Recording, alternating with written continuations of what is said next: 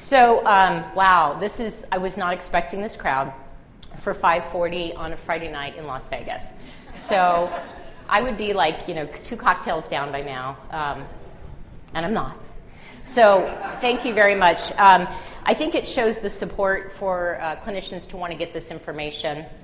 And the cannabinoid track continues to grow at PAINWeek. So your feedback on what you've seen so far in the last 4 days, what you'd like to see more of, I think is really important.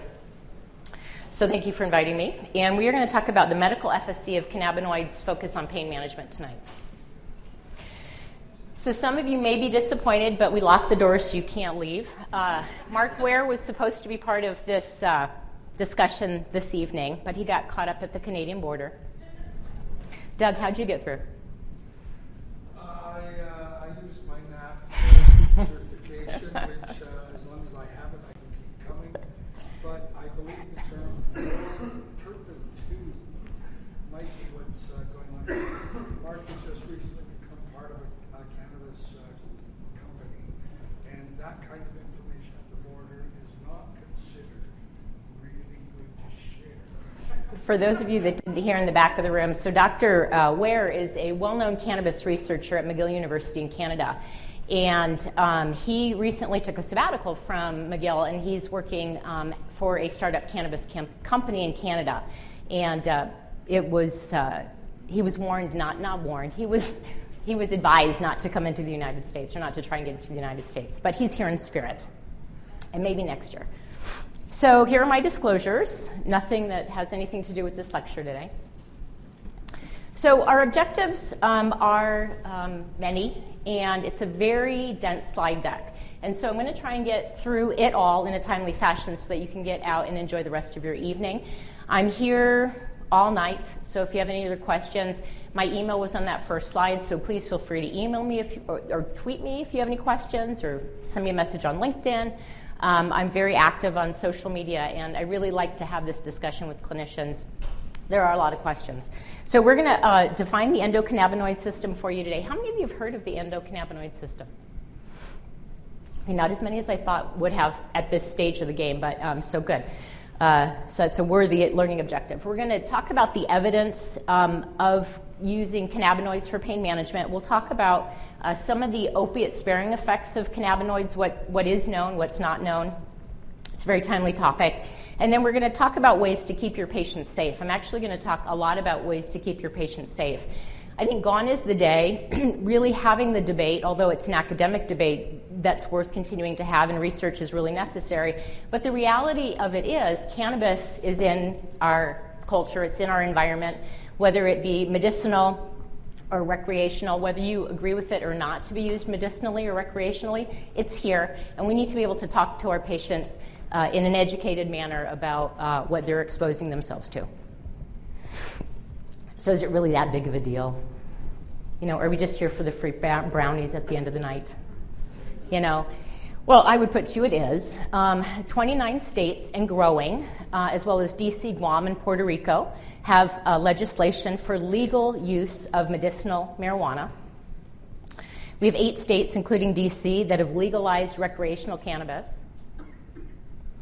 It has a global financial impact. Over 100,000 individuals are employed in the cannabis industry.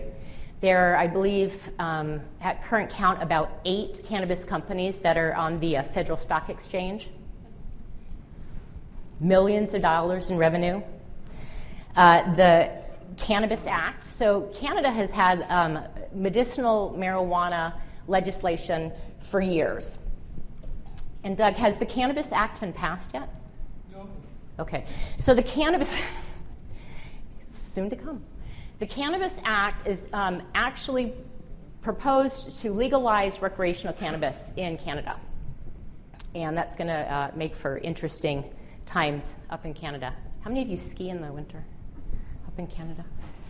Yep. Remember one important point. Yes. Canada only wanted to decriminalize cannabis, not to legalize it. It was America's thrust forward that brought it into legalization and financial value for states and provinces. All right. So the statement from our Canadian up front was that it was never Canada's objective to legalize marijuana for recreational use, to just decriminalize it.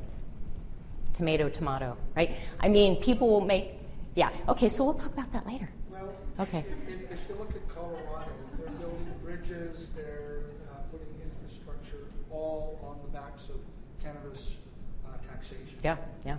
It's gambling, tobacco. By decriminalizing it, what you stop doing is putting people in jail for something where the greatest challenge to a medical marijuana researcher is finding negative controls of people who've never used. So there's a schizophrenia. Oh yeah. About it. It's I think having so much widespread push for legalization of recreational cannabis is really going to not only make it more difficult for us to study for medicinal purposes, it may potentially, I hate to say this, eradicate the need to do that, which would be a shame. The UK is actually also looking at legislation to legalize medicinal marijuana countrywide. The FDA just approved a purified CBD product from cannabis plants called Epidiolex. Now, this is not for pain. It is for a very select group of individuals, refractory pediatric epilepsy. But what happens once a drug gets FDA approved? Right? So it's moving, and it's moving rapidly. How many of you went into the exhibit hall in the last couple of days and saw we had 3 commercial companies, not pharmaceutical, but 3 commercial companies looking to market CBD oil? Right? How many of your patients are coming to you and saying, what's CBD? Or what's this? I've got 5 different brands in front of me. You know, they can't bring in their bottles and their prescriptions, but they can bring in all of their CBD oils that they got all over the country. All right, so make no mistake about it. It's federally illegal, right? We're faced with a lot of challenges, and there's major confusion. So let's take a step back.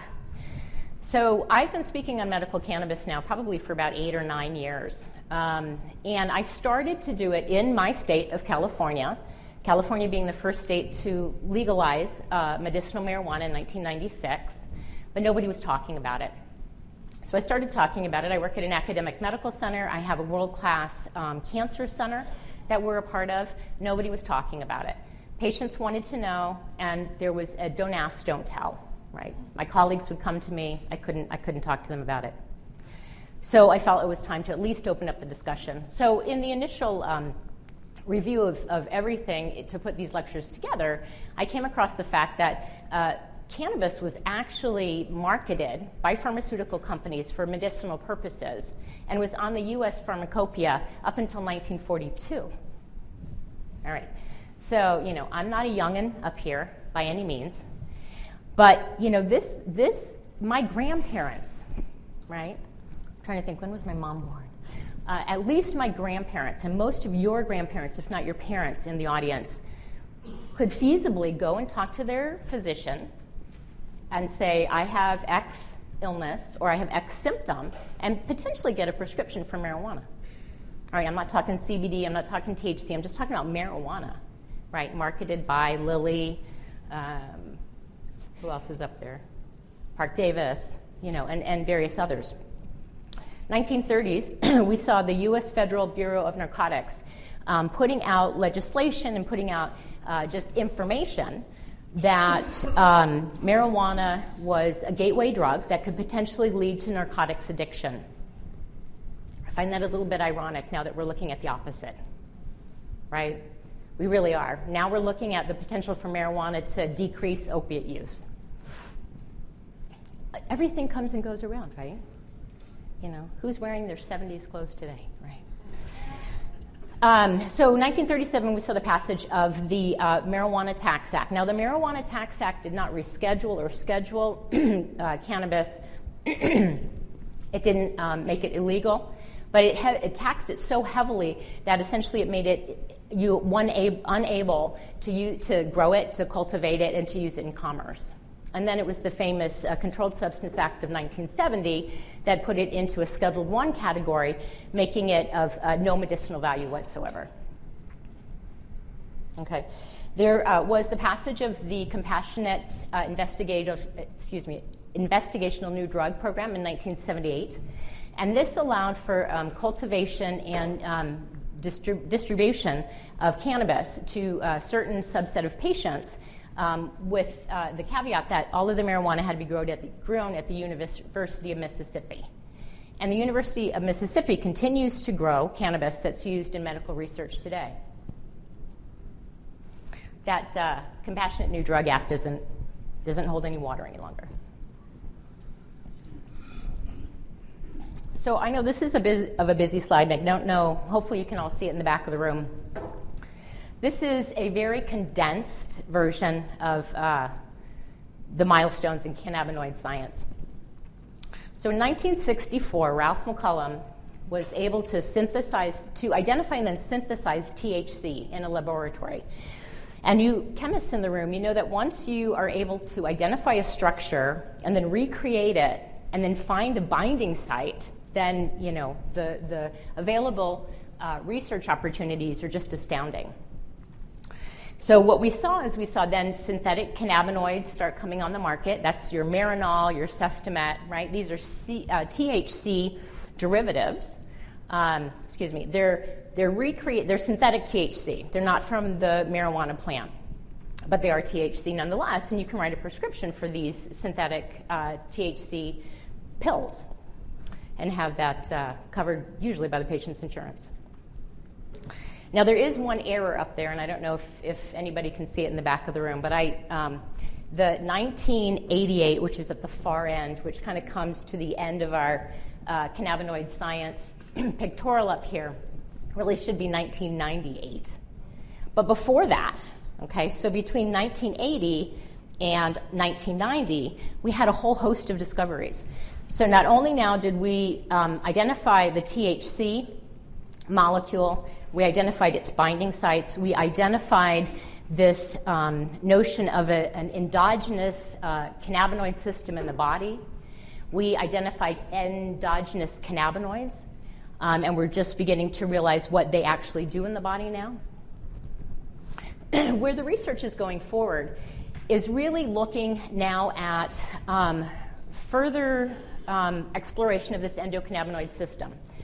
Identifying beyond the 5 endocannabinoids that we know now, looking at different receptors or binding sites. CB1, CB2 are the most well-known currently, but there are 2 or 3 others that we think are potentially involved in this whole endocannabinoid system. Also looking at manipulation of that system. So if you think about, and I'm making an analogy which might be somewhat far-fetched for many of you, but when I look at the endocannabinoid system and the fact that we may have a disruption in an endogenous system that causes disease, and I'll explore this a little bit more in other slides, and you can find exogenous materials that somehow feed this dysfunctional endogenous system, can you create medicines that have a utility for patients, right? And the analogy is depression in SSRIs and SNRIs, right? We've known for a long time, and maybe we don't know all of it, but we know that depression is a lack of serotonin and norepinephrine, right, in the circulatory system. So where did the pharmaceutical company then take this information, right? They developed drugs called serotonin norepinephrine reuptake inhibitors that actually either decreased the reuptake of these neurotransmitters that we know that individuals need to be mood enhancers, or somehow gave additional serotonin and norepinephrine, right? And that's our remedy for depression. How many patients that you take care of that have depression and or anxiety that either are not on an SNRI or an SSRI or have never been tried on one before? Not many, right? It's kind of become standard of practice, particularly in a situation where you don't have the ability to have your patient see a therapist. It's easier, right? We're a pill culture. Let's just write pills. So again, the science going forward with the endocannabinoid system, so manipulation of the endocannabinoid system.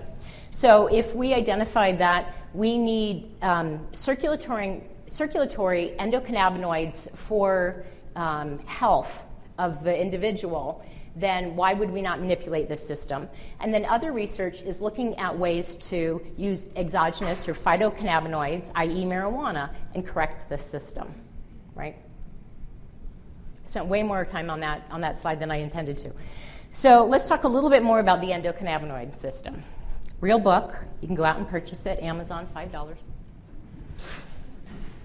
So the endocannabinoid system is a homeostatic regulatory system inherited by all mammals, right? It's just astounding to me that we continue to learn new things about ourselves and our body, and that's why I love medicine so much. It's just a fascinating science. So all mammals, right? You, your patients, your cats, your dogs. I have a girlfriend that hails from Colorado, and she loves to just tease me about this lecture. And so I found a pictorial of the endocannabinoid system of a dog, and I gave it to her. She loves dogs. It's like, yeah, those dogs in Colorado, they are so special. So the endocannabinoid system, as I alluded to in the earlier slide, what we know, CB1, CB2 receptor site, right? These are where endogenous cannabinoids bind and do their work. This is where exogenous cannabinoids bind and do their work. There's two others, CBX and CR1, that we're still looking at, investigating, deciding, the utility of these and what they really mean and what binds to them. The 5 known endocannabinoids are up there for you. Anandamide and 2-AG are the best known, best studied. There's probably more that we just haven't discovered yet. And then all of the synthesizing and degrading enzymes that are involved in keeping the endocannabinoids in healthy form. So essentially what this system does is it helps with our cognition, with our memory, inflammation, our stress response, our appetite, right, and antinociception. Essentially what it does is it helps us relax, it helps us eat, sleep, all of the things that we need to do to have a quality of life and survive, essentially. So this is another pictorial for you, and it's just for you to take a look at and then digest later on. It's a very complicated picture, but there's actually a lot of pieces missing to it. But this is kind of what we know now, right, in a pictorial form. So we've got the CB1, CB2 receptor site. We've got the other 2 receptor sites there that are listed for you. And what's common to all of these receptor sites in terms of what we believe it influences in terms of different body symptoms is all pain, right? So pain definitely in these 2, right? So the binding of CB1 and CB2 receptor site both have a role to play in terms of pain management, pain regulation. CB1, we think more so with THC. CBD, we're exploring more in the binding of the CB2 receptor site. But then you have pain over in these 2 as well. We just don't know a lot about it. So I've got a really short video for you. It's a video, I think, from 2015, so it's an older video, but I think it's still really appropriate, particularly in an audience that maybe this is the first time that you've heard about the endocannabinoid system, and it's a really different concept to you. What it will show you, was it playing? What it will show you is all the different binding, the endocannabinoid binding sites within the body.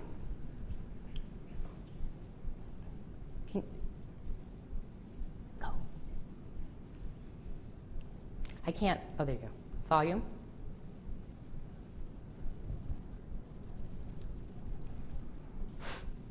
Volume.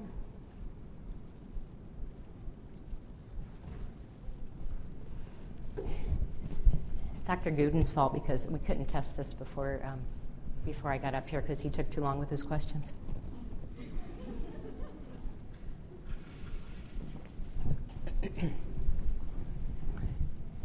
Get just like 30 seconds, and if you can't get it, we can pass it, and they can look at it later on.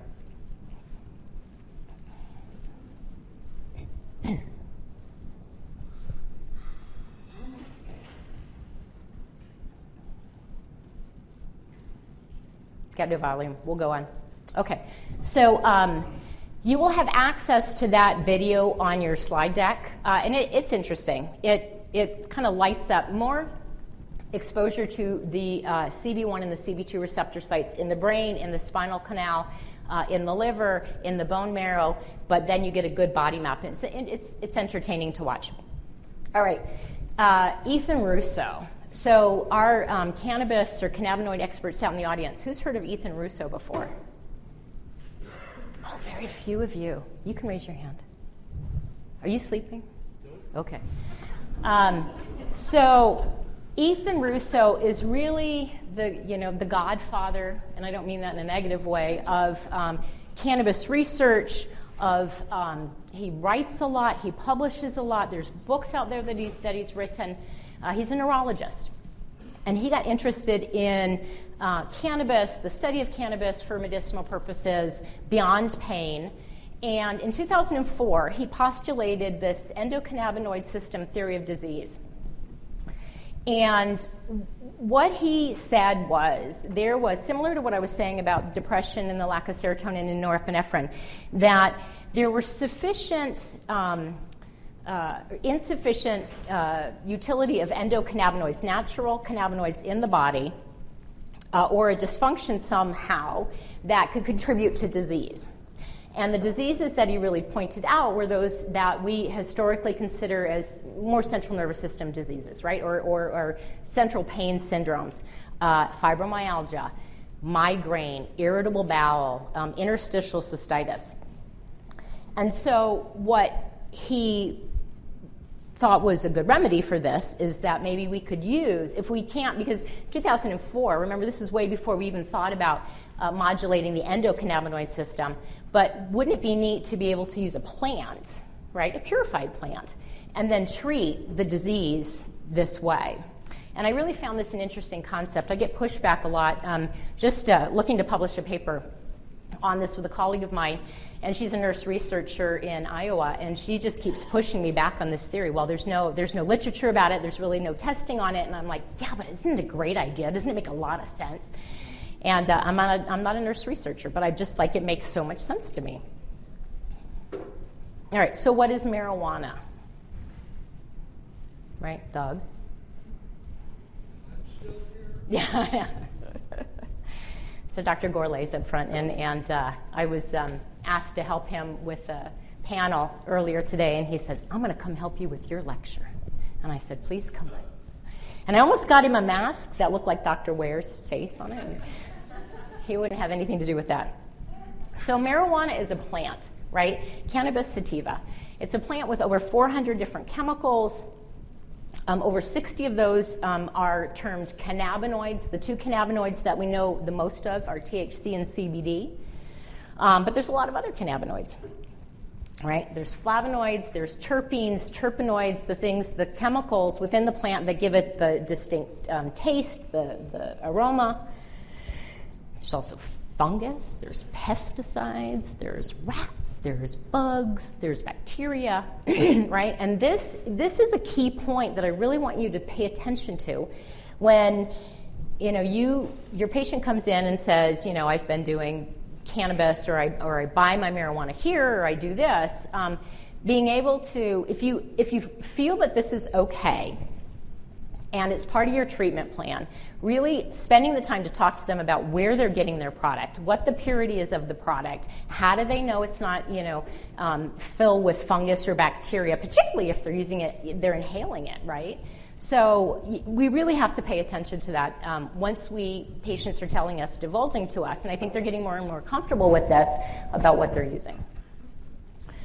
So where's the research, right? The research in the United States is coming out of the Center for Medicinal Cannabis Research out of UCSD, Center for Natural Products Research, NIDA, NIH. Now, one thing to remember is that all of the research, and if anyone knows any different, please correct me, but my understanding is that all of the research that's done funded by the government actually uses that same product that's grown out of the University of Mississippi. Gold, Ole Miss. So my understanding is that the products aren't that great, right?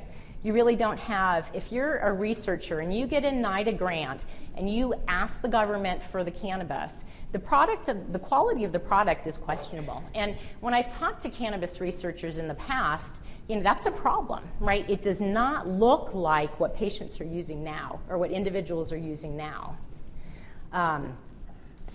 But nonetheless, we continue to do with what we can. In Canada, you've got the Institutes of Health Research, and you've got the Canadian Consortium for Investigational Cannabinoids. And in Europe, a lot of the research in the UK is funded by the Medicinal Cannabis Research Foundation, but you have a lot of cannabis research being done. Is that a fire alarm? No. Exit the building. With pharma. So pharmaceutical companies, because of the challenge with doing research in the United States, probably, and the quality of the product, are tending to do a lot of research outside of the United States. All right, so I am not going to bore you too much with all of the research that's out there. Again, when I started doing this lecture 8+ years ago, there wasn't a lot. I mean, there were enough studies to talk about, but they were all small sample, mixed product. You really couldn't draw a lot of good conclusions. Right now, there's probably 10 times the available research out there. So I did not have a year to prepare for this lecture. So what I did was I took 3 of the best meta-analysis that I could find, current, all within the last 2 years, and I'm going to talk to you about really what their findings are and then what their final conclusions are. So a lot of people have maybe read this study. This was really popular when it came out because it was published in JAMA. And we all, have a respect for what is published in JAMA. We feel that there's good editors there that make sure that the quality of the research or the quality of the paper is worthwhile. Some will argue that. So this was a meta-analysis that was published in 2015. And what their conclusions were that there was moderate quality evidence to support the use of cannabinoids for the treatment of chronic pain and spasticity. They said that there was low-quality evidence to suggest that cannabinoids were associated with any improvements of nausea and vomiting due to chemotherapy, weight gain or HIV, infection, sleep disorders, or Tourette's. So, you might be sitting there and saying, well, I thought cannabis was good for nausea and vomiting, right? Isn't that what Marinol, isn't that what Sestimet are FDA approved for nausea, vomiting? I don't think that really matters. I really don't care about that. I mean, we have such good drugs on the market for nausea and vomiting anyway, and if you really looked at cannabis head-to-head with Zofran or Anzimet or some of those other anti-emetics, that really there's no benefit. The only benefit that you would want to use cannabis for would be if somebody has an allergy to one of the other medications. But really, it's the pain and anti-spasticity that I'm most interested in. I am going to skip ahead here and come back because the Cochrane report is a 2018 study or meta-analysis and really kind of pulls it all together. So this was a meta-analysis that was published in 2017. And what they found that there were they felt that of the studies that they looked at, selective cannabinoids provided a small analgesic benefit in patients with chronic neuropathic pain. So this is just looking at neuropathic pain. There was a high degree of heterogeneity. They were heterogeneous in the sample size, so they were really a good mixture, right? You weren't just looking at one product or one disease state or one patient population. It was really a nice mix, which is what you want to look for when you're looking at some kind of a positive response. They felt that there was the studies that they reviewed were well designed. They were large, randomized studies, and that they only considered randomized controlled trials that were compared for their selective cannabinoids. So again, they used what's available pharmaceutically as well as extracts of THC and CBD from plants. Oh, I'm sorry. We'll go back to this one. All right. So this is the Cochrane review that just came out this year. And it was looking at, again, chronic neuropathic pain in adults. of cannabis-based medicines. They really found in the review that they looked at, and I have a lot of respect and trust and put a lot of value on what the Cochrane reviewers put out there, probably even more than JAMA. But what they found is that there was really no high-quality evidence, but there was a lot of kind of lower-quality, moderate evidence that showed that cannabis-based medicines had a substantial and moderate evidence of pain relief and global improvement in the study patients that they evaluated. They found that there was no difference in all cannabis-based medicines that were pooled together, and that patients did not drop out of the study because of medications not being effective. They did find that more people reported sleepiness, dizziness, and mental problems, and that may have had them, drop out of the study. But other than that, the side effects from the studies were low. All right.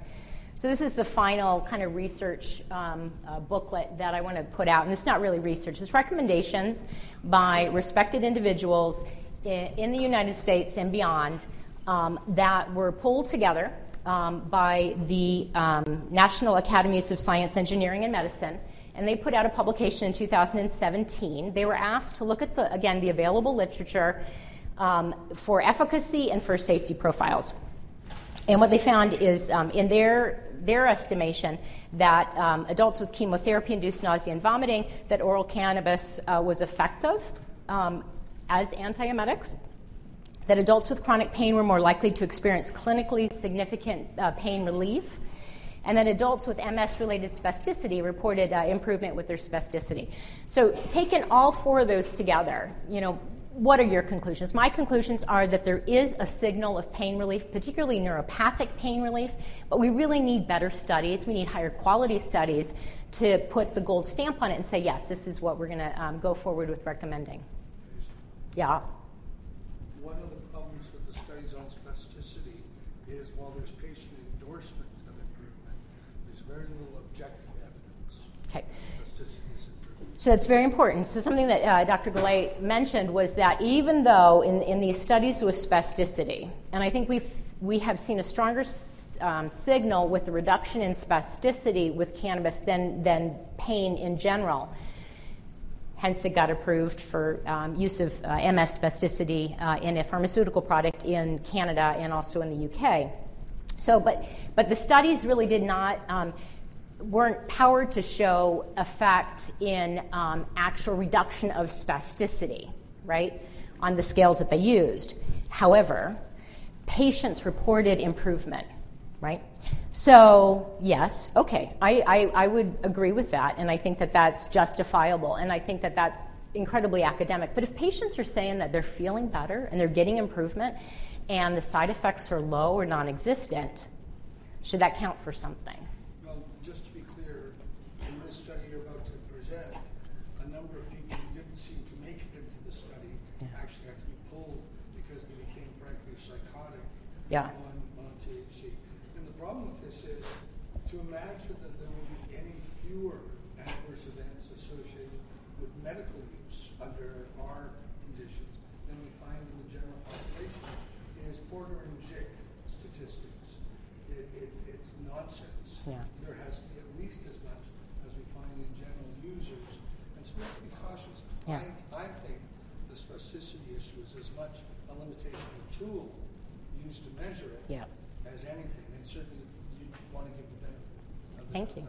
One quick question, then we'll move on, but I'll be here for questions later. Yes. I just have a comment. Yep. I pulled all the pain studies and ripped them apart. Mm-hmm. All of them? Yeah, pretty much. Because like you, I've done a lot of presentations over the years since we approved it in Michigan. And you have to really look at the inclusion criteria of the studies and what concurrent opioids that the patients were still allowed to continue. And most of the patients enrolled in these studies were prior cannabis users. So, and they picked that population because they knew they would tolerate the medication and they knew what it felt like to be on it before, so they knew that they would continue with the study.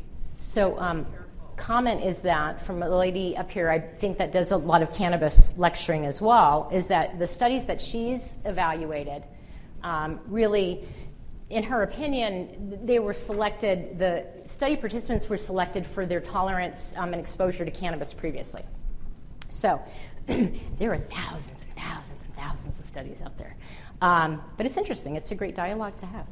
So this is the current consensus statement, and I think it's in review, and Dr. Gourlay may know or not, of the Canadian Pain Society and what they recommend for their use of medicinal cannabis in chronic neuropathic pain. So their recommendations are to try gabapentinoids, TCAs, SNRIs as first line, right? Tramadol and opiate analgesics, and I think what I saw was like extended release opiate analgesics, if I'm not mistaken. And then cannabinoids is third line. And my understanding of the potential review for this is not necessarily to switch 2 and 3, right? It's actually probably to take cannabinoids off of that list, but we'll see. So, the ultimate question, will cannabinoids solve the opiate crisis? What is your opinion? What do you think? No. They asked me that question when I was in the green room, and I think I gave them the wrong answer. I don't think it's a solution, but it's an interesting discussion to have, right? All right, where do they compare?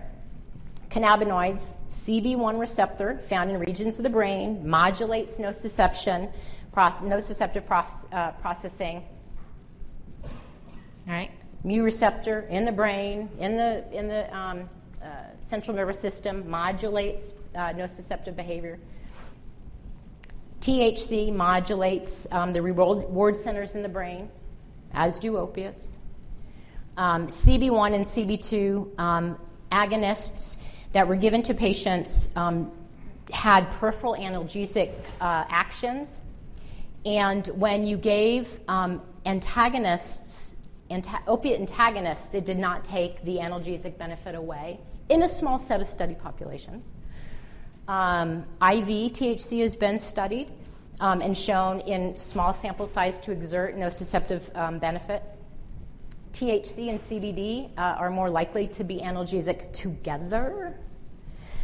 We don't know what that ratio is.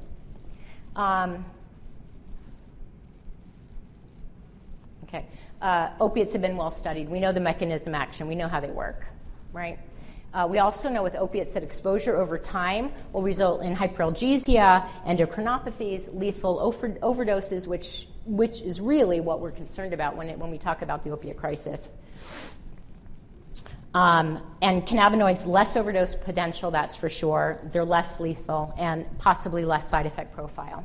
So time and research will really show us, if the activation of the endocannabinoid system with or without the use of exogenous cannabinoids will enhance the endogenous opiate system in the body or be synergistic for pain relief.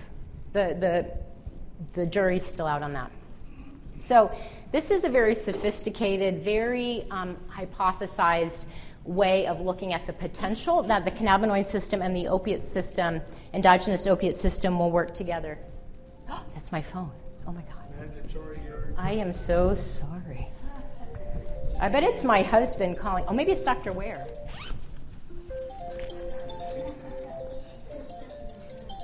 Oh, it's my housekeeper.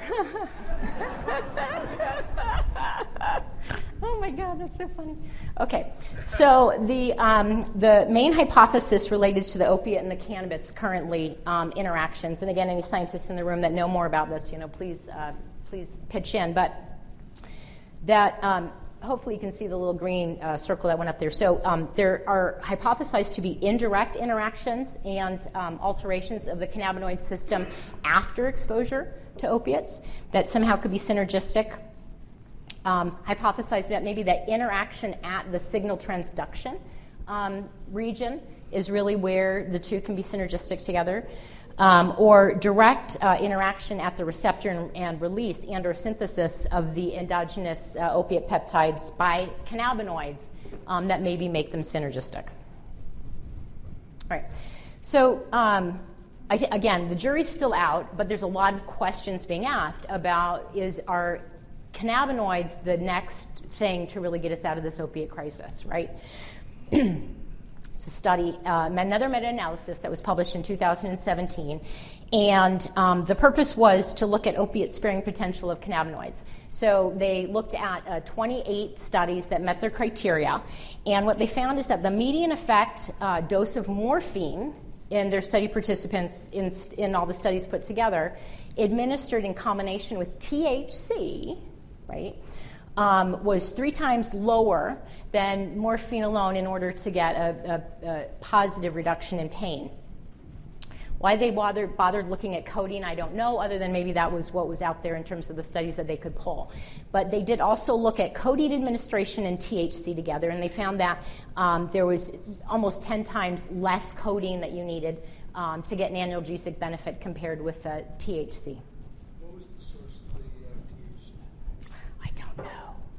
And the reason this is important is we tend to conflate THC with cannabis.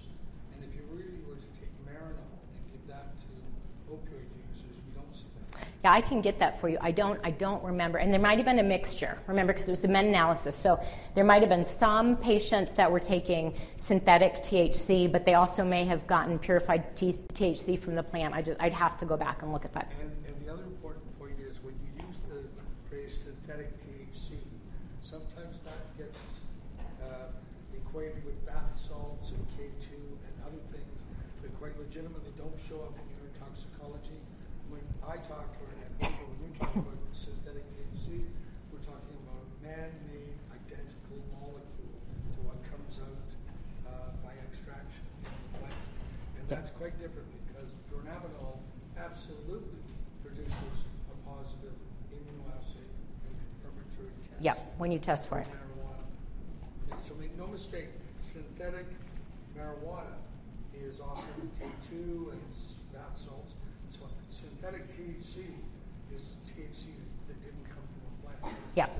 So when we talk about synthetic THC, I think most lecturers the meaning of that is either Marinol or Sestament, right? Nope, secondary point. Yeah. Sestament is not THC. It's active at the CBD as a CBD ligand. It does not show up positive for THC. That's interesting because I always thought it was in synthetic THC. Okay. Absolutely not. Hippocrates tells you it is. That's right. All right. I can assure you that. Okay. So this was an interesting study that was looked at a group of patients, Medicare patients, and between 2000 and 2015, so over 23 million daily doses of opiates. And what the researchers were interested in was looking at those patients on Medicare that were getting opioid prescriptions in states where there was medical cannabis legislation in their state. And what they found was that the prescriptions for all opiates that were written for Medicare patients decreased by about 2 million daily doses per year in states that had medical cannabis legislation. And then once dispensaries opened, then you saw a further decrease, almost double decrease in the opiate prescriptions that were written. So when you really think, it's interesting, we think about who's the population that are using cannabis right now, right? It's really the 60 and older generation, right? It really is. And these are the folks that we need to not disregard as using medical cannabis. All right. So this was another meta-analysis or review of the use of opiates in states that had marijuana laws, again, on the books, but not Medicare patients, looking at Medicaid patients. And so this was a population-based cross-sectional study looking at all Medicaid patients that they could capture the data on and prescriptions that were being written for opiates over a 5-year period up until 2016. And what they found was that the medical marijuana laws and adult use marijuana laws, so this is recreational as well as medicinal, were associated with lower prescribing of opiate rates by about 6%.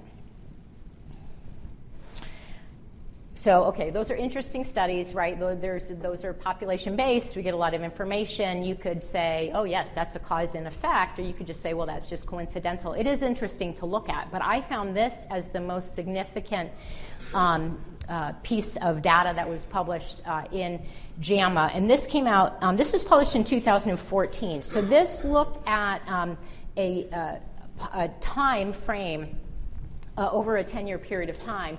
And they stopped collecting data in 2010. So this is really way before we started worrying about the CDC guidelines, the importance of reducing opiate use. I think that there was signal. I mean, folks were talking about, are we overprescribing opiates? You know, what's happening? Are we seeing more deaths? We need to start getting a handle on this. But this was just data that looked at the amount of opiate-related deaths in cannabis states, or states that had cannabis legislation for medicinal use. And what they found was that states with medical cannabis laws had almost a 25% lower mean annual opiate overdose mortality rate compared with states that did not. So this is just a fun statistic up there. I don't know of the legitimacy of the blog site that it came from, but what I found interesting about this was looked at not just pain pills in general or medications for pain, but for all other disease states or diagnosis that we would associate the use of cannabis for. So pain far and above showed that there was a lot less medications, not just opiates, but a lot less medications written for pain in states that had medicinal cannabis legislation, all the way down to glaucoma and spasticity. All right, so I keep saying time will tell about the use of opiates, the use of cannabis, and will it reduce our reliance on opiates, or will it somehow allow us to use less opiates so that it's considered safer and we have less deaths. So Dr. Cunningham was awarded an almost $4 million grant at Albert Einstein to really study this problem. And she's not the only one, but this is going to be a significant body of work that she's going to produce over the next 5 years. So keep an eye out on that. And she's, feasibly, she said there's a lack of information about the impact of medical marijuana on opiate use in chronic pain, and she's going to take a look at this for us. And maybe we'll have some preliminary data next year when we do this lecture again. So how many of you in this room can relate to this picture, right? I know nothing about cannabis, right? Probably all of the people that just left the room. So what are your talking points? So, you still have your opinions. I don't think that anything I've said this evening has really changed your opinion one way or another. Am I going to use it for pain? Am I not going to use it for pain? But how I started my lecture was telling you it's out there. You have to deal with it. You can't just put your head in the sand and say it doesn't exist. I'm not even going to bother with it, right? That's not good patient care. So if you know that your patient's using cannabis, or they come and they ask you about it, and they need you as their authority figure, the person that they trust, to give them some guidance, you need to be able to have an open dialogue with your patient, right? You can say, I don't believe in it for X, Y, and Z reasons. I can't, I'm not going to prescribe it. I'm not going to do the medical recommendation for it. But, please, thank you for telling me that you're using this, and maybe I can give you some resources to at least, get some information. For all of the patients that come into my clinic that are interested in using this or are using it recreationally and saying it's having a medicinal benefit for them, I say, let's get your medical marijuana card, right? All states, if you just Google medicalmarijuana.gov in your state, then you'll get to the website that allows you to fill out what you need as a healthcare provider and do your due diligence of the physical exam and all that. And then your patients fill out their information, send it to the state with a hefty fee, and then they get their medicinal marijuana card. It was funny because I had a patient that was using cannabis on a regular basis, and then when it went legal in California for recreational purposes, I don't think he had his card. He came to me and asked me if we could get his medical marijuana card because he said that when he goes to the dispensary, the recreational cannabis is much more expensive than the medicinal cannabis is. And I said, oh, well, you're going to have to pay out of pocket. You're going to have to go see this doctor, pay $250 to get a physical exam. And he's like, oh, my God, no. I said, just grow it then. And don't worry about it. No, but it just, it gives some legitimacy. It makes me feel better. I think it says to the patient, there's something important about this that we need to pay attention to. You're using it for medicinal purposes. Why don't we just get this little piece of paper? It's like the husband or the partner that says, we don't need that piece of paper to get, we're a couple. We don't need to get married. We don't need that piece of paper behind. Yes, you do. Damn right you do. So I told my husband, we need that piece of paper. Traveling considerations. Not all states have the same legislation, right? So some are a little bit more lenient, some are not so. There still are states out there Texas, that doesn't have medicinal marijuana legislation. So if patients, even with their medical marijuana card from California, are caught in Texas or caught in another state with their stash, they could potentially get prosecuted. So that's important to remember. You can share the extent of the research as you know it with your patients, right? Depending upon their educational level, that could be something that they might find very interesting. They'll probably tell you what they know, which may actually supersede what you know. I give my patients, I have a typed up list of web resources, which is at the end of your slide deck for you, that again allows them to go and do more research on their own. Discuss the drug and plant interactions. So patients really need to know this fallacy that it's a plant, it's safe, right? It's not. There's a huge metabolism through the liver, interacts with a lot of other drugs that go through the same metabolic pathways. THC has CNS side effects, so if they're taking other medications that also have CNS side effects, or alcohol or anything else that can be depressing, it can be a big issue. So they need to understand that. And I typically don't recommend any particular product or dispensaries, but I give patients information about what I know in terms of purity of product, but I don't say brand X is what I want you to take. Mental health considerations, right? THC hits the same reward systems. The jury is out on CBD as other habit-forming substances, cocaine, alcohol, opiates. So be aware of that. If you have somebody that has an active addiction problem, do you want them using marijuana? Do you want them using products with THC in it? Probably not.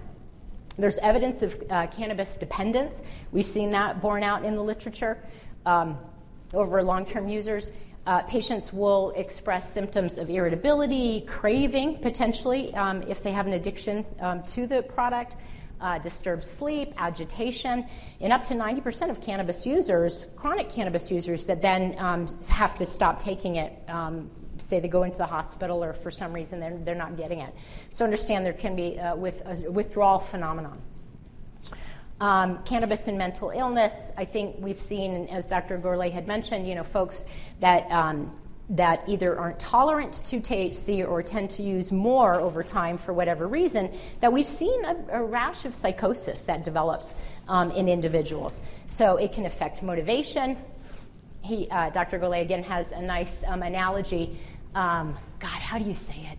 Only you can say it. What does the cannabis user do? They stop at green lights, right? Yeah. Run red lights. Cannabis users stop at green lights. Did you hear that? Yeah. Alcohol users run red lights. Cannabis users stop at green lights. So it's not only about getting behind the car, but I have a lot of colleagues and friends that say cannabis ruined my child's life. They have absolutely, this was somebody that was going to, destined to go on to Harvard and do this, that, and the other thing. They got into cannabis and they don't want to do anything any longer. All right. Tolerance of cannabis in terms of mood and sleep, psychomotor performance. So if patients are telling you they're taking it for sleep, they're taking it for mood, just like opiates, they potentially are going to need more or stronger product to get the same kind of effect. Antiemetic properties, again, folks that are using it as an antiemetic, and I probably don't recommend using it as an antiemetic because we have such good antiemetics out there, pharmaceutical products, the cannabis they're going to become tolerant to as well. Common side effects, anticholinergic side effects, again, which could have a bearing if your patients are on other anticholinergics, and then CNS side effects, as I mentioned. Cannabis hyperemesis syndrome. I thought that there was going to be a lecture in this conference on cannabis hyperemesis syndrome, but I didn't see it on the formal agenda. Was it? Okay. So a real syndrome we're not going to spend a lot of time on because of the fact that it's getting late and folks are leaving.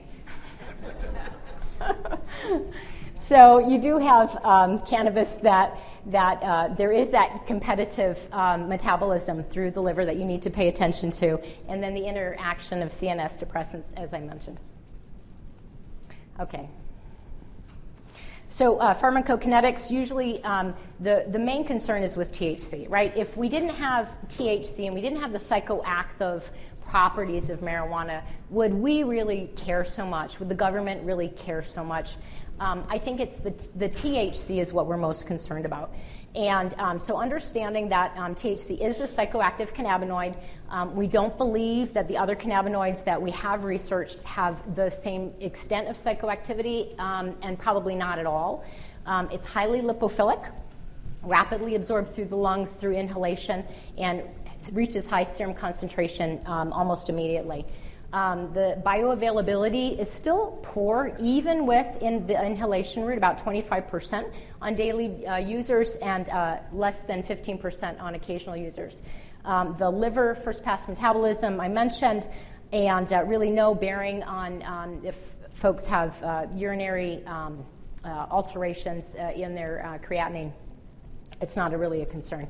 A half-life for occasional users is about 1 to 2 days, but can be weeks to months in daily chronic users. So I put this up, again, just for your edification, because I want you to realize that your patients are going to be more apt to using edibles. They feel more comfortable with it. But really, if you're looking at it from its pharmaceutical perspective, you want something that's going to hit the bloodstream quickly, that is predictable. You can tell your patients, when they have to worry that most of the psychoactivity is going to hit them, as opposed to something that could take anywhere from 1 to 5 hours to hit their bloodstream. And if they don't feel anything within an hour, that they're consuming more. Really quick story. I had a little 70-some-odd-year-old woman who got her medical marijuana card. She got her product. She gave it to her daughter. Her daughter had a lovely recipe for cannabis cookies. Unfortunately, she didn't make yucky oatmeal raisin cookies. She made really good sugar cookies that Mom really, really liked. Well, could Mom just take a bite of the cookie and then just go to sleep and relax? No, Mom had to eat the whole cookie. What did she do? She wound up in the hospital with a broken hip because she fell out the chair.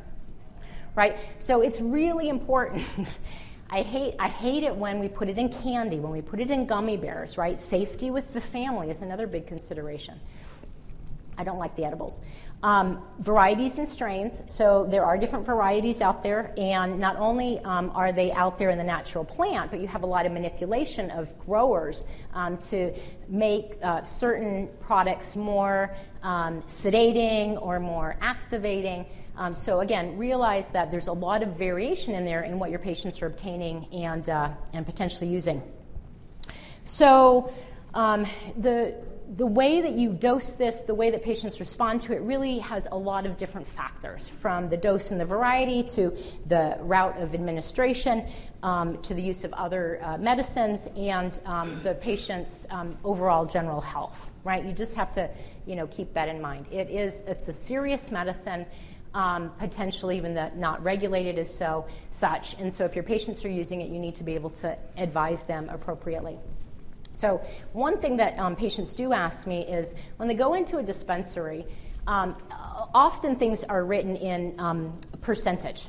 Right? So what does that mean if you have something that's 20% THC versus 2% THC? Because as clinicians, we're used to writing things in milligrams, right? And patients are used to seeing prescriptions in a milligram formulation.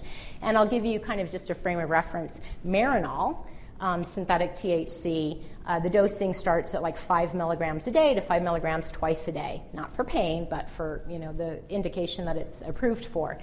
So I feel comfortable recommending cannabis-naive users to start at 2.5 to 5 milligrams a day, and then you dose to tolerance, right, into effect. So what I tell my patients about the percentage, it's really the matter of moving a decimal point and putting a milligram behind it, right? So if you have something that is listed as 20% THC, really that's a load of THC, right? That's like 200 milligrams of THC per gram of cannabis. Another quick story, funny. I had a patient in the hospital the other day. Now, she had a really bad, she was cachectic, and she had necrotizing fasciitis and horrible. And I got called in because into the hospital because the nurses were concerned on how much opiate she was consuming. And so I'm really trying to think, how can I play the game and get her off of her opiates, take the PCA away? And I'm like, oh, okay, let's ask her about sleep, because I'd love to put her on a TCA that has sedating properties, which I know is going to help with her pain, so she's not waking up in the middle of the night. So I'm like, well, how is your sleep? And she's like, well, it's just absolutely fine as long as I take this. And I look at what this is on her bedside table, and it's a canister of gummy bears. And each gummy bear had 100 milligrams of THC in it. So I just pop a couple. I'm like, oh my God. Okay, so, all right, so we had some discussion there. But, again, pay attention to milligrams and patient's tolerance. There's really lack of standardization for clinicians as well as patients in terms of how do we dose this. And that hopefully will be forthcoming if we ever do get real medicinal products out there. So the way to be safe is just to start with low dosing, whether it's an inhalation route or a topical or a intranasal or an IV or an oral, and then dose to tolerance or side effects. Okay. So I put this up there just so that you know that there are, and I put synthetic THC on my Sestimate there.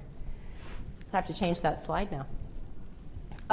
There are 2 products on the market, and you can write prescriptions for them, both Sestimate and dronabinol or Marinol, not for pain, but if you just felt very, very uncomfortable with writing or endorsing the use of plant-based cannabis, but you wanted to try a THC product for your patients in pain, and you felt comfortable in doing so, you have some options, right? And you have some dosing recommendations.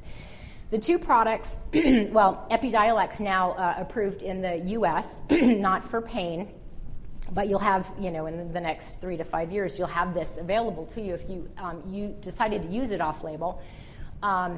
Purified form of CBD from a plant, and Sativex is really the product that we see used in Canada, we see used in the UK for spasticity and for pain, and that's almost a 1-to-1 ratio of THC and CBD purified form. Are you suggesting that the Vicks is either Sativex or? No. So no, it's Sativex and Epidiolex. Yeah. Because Epidiolex is CBD. Yeah. The Vicks is quite different. Yeah. The other 2 points, I think the Syndros is actually scheduled to. Which one? Syndros, because it's a more potent version. But it is a Marinol. It's a synthetic Marinol. And Sestimate is actually no T.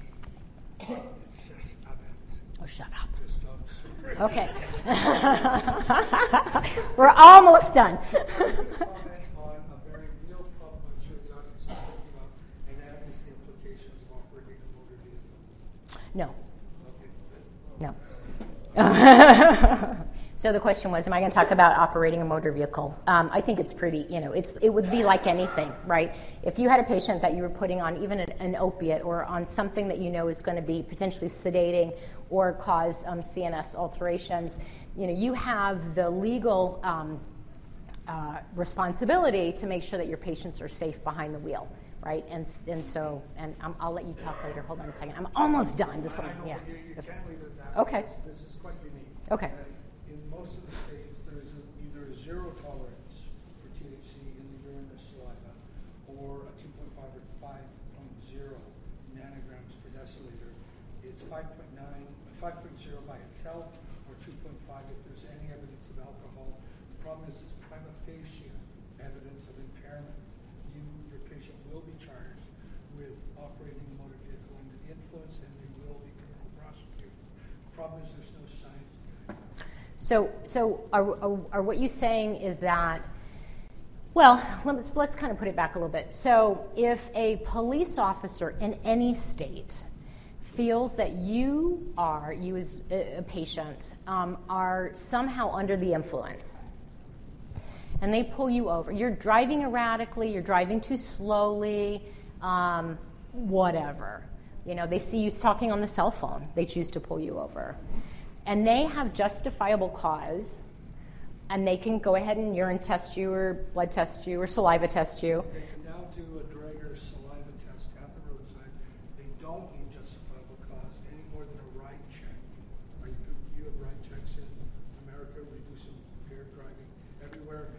you're brought through a ride lane, and you're asked to blow into a machine. Like 4th of July, like the holidays. Well, whenever they get you, they get you. The point here is that there is no predicate. You don't have to demonstrate field sobriety failure. There simply has to be the presence. So post-accident, for example, everyone post-accident. Yeah, gets tested. Yep. If you have cannabis in your urine and you stop smoking a week before, you still have cannabis in your urine at 5 nanograms per deciliter. The reason I'm saying this is it's extremely unsettled science, but it's becoming very settled DOJ. And by that I mean, in the absence of science, they're simply saying if you've got pot in your system, you will be charged prima facie, meaning you're guilty until So it's scary. You know, it's kind of brave new world scary. And I don't really have any answer for that. But I think, and I don't have any answer for you. I mean, letting your patients know that there is this potential, and it's the same, you know, it goes along the lines of saying if you're going to take your product and you're going to take it across state lines, you know, it's still illegal. So, you know, THC is still considered a Schedule I regardless of what your state says, whatever your neighbor says, whatever your, you know, clinician says. And there are potential legal ramifications, and patients need to pay attention to that. Or they need to be educated about that. Everybody has free will. They will do what they want to do, right? You just don't want to be the person that is, you know, putting them over the edge or putting them in unnecessary risk. So this was, again, just for your reference, this came out of the European Journal of Internal Medicine this year, and it was just some advice, recommendations. I felt it was interesting information, and because of time, we're not going to go over it verbatim, but looking at some considerations for smoking, vaporizing, oral, and other routes. Always the question is, well, if I smoke it, isn't that going to cause cancer? And you know, what is the difference in the combustion and the exposure if someone is actually smoking it versus vaporizing it? And that starts to give you some preliminary data. All right, so just a couple more slides, we're almost done. So these are resources that I give to my patients. I have no good way of identifying safety in dispensaries, right? They're changing constantly. There's no regulations. They open, they close everywhere. So the one piece that I can recommend to my patients is that look for this voluntary certification. Ask them in the dispensary if they have gotten this voluntary certification that's endorsed by the American Herbal Products Association and the Herbal Pharmacopoeia on cannabis, in terms of it gives you some type of comfort in terms of product quality, safety in distribution, but also in manufacturing. And then this, just again for more information, a lot of the resources, there are a couple of nice web resources here in the U.S., Leafy being one of them, but I really like to look at what's in the UK and what's in Canada.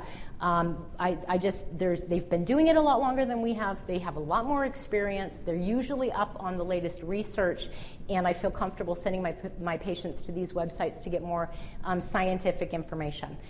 So some of the states now are, it's so fun, the irony is so funny, right? Still federally THC is illegal, but there are some states that have medicinal cannabis legal that are requiring their clinicians, mostly physicians, there's only a few states that NPs and PAs can do the medical justification, to somehow take like 4 or 10 or 50 hours of education to then be able to write that medical recommendation. And that is only what's going to be accepted by their state for the patient to get their medical marijuana card. Okay, that being as it is, I think if it's something that you choose to do, and you're in a state that either does or does not recommend that you educate yourself. And this was a really nice resource. It's not great. I watched all of these modules, and some are better than others. But it was medicinal education, cannabis education, and I think it's out of the Australia. It's either in Australia or New Zealand. These two clinicians practice, and I thought it was interesting and free for you, so you can get some more information. And tips, familiarize your final tips. Driving is one. Familiarize yourself with THC and CBD dosing. Familiarize yourself with the drug-to-plant interactions, your local dispensaries, and refer patients accordingly. Consider treatment agreements, right? Treatment agreements, whether you like the term or not, you don't want to, it's not punitive, but it's a serious medication or a serious product that you're recommending to patients, you're advising patients about. And just like opiates, they have a responsibility to you. You have a responsibility to them. You need to let them know what will happen if they break the treatment agreement, and it gives you that opportunity to sit down and have that discussion with your patients. All right, so in conclusion, cannabinoids are emerging as a valid option for refractory chronic pain management, particularly neuropathic pain. There are innovative solutions potentially to the opiate crisis, and more studies are needed, we'll see. Cannabinoid opiate interactions could have a synergistic effect, and that deserves attention. And clinical trials are challenging to design and actually execute in the United States, but they're necessary. And so I think calling for more legislation and action to do that. And we really can no longer refuse to just discuss and put our head in the sand. So I want to thank you for all of your attention. You guys are champs. You get the brownies that are in the back of the room now. Thank you.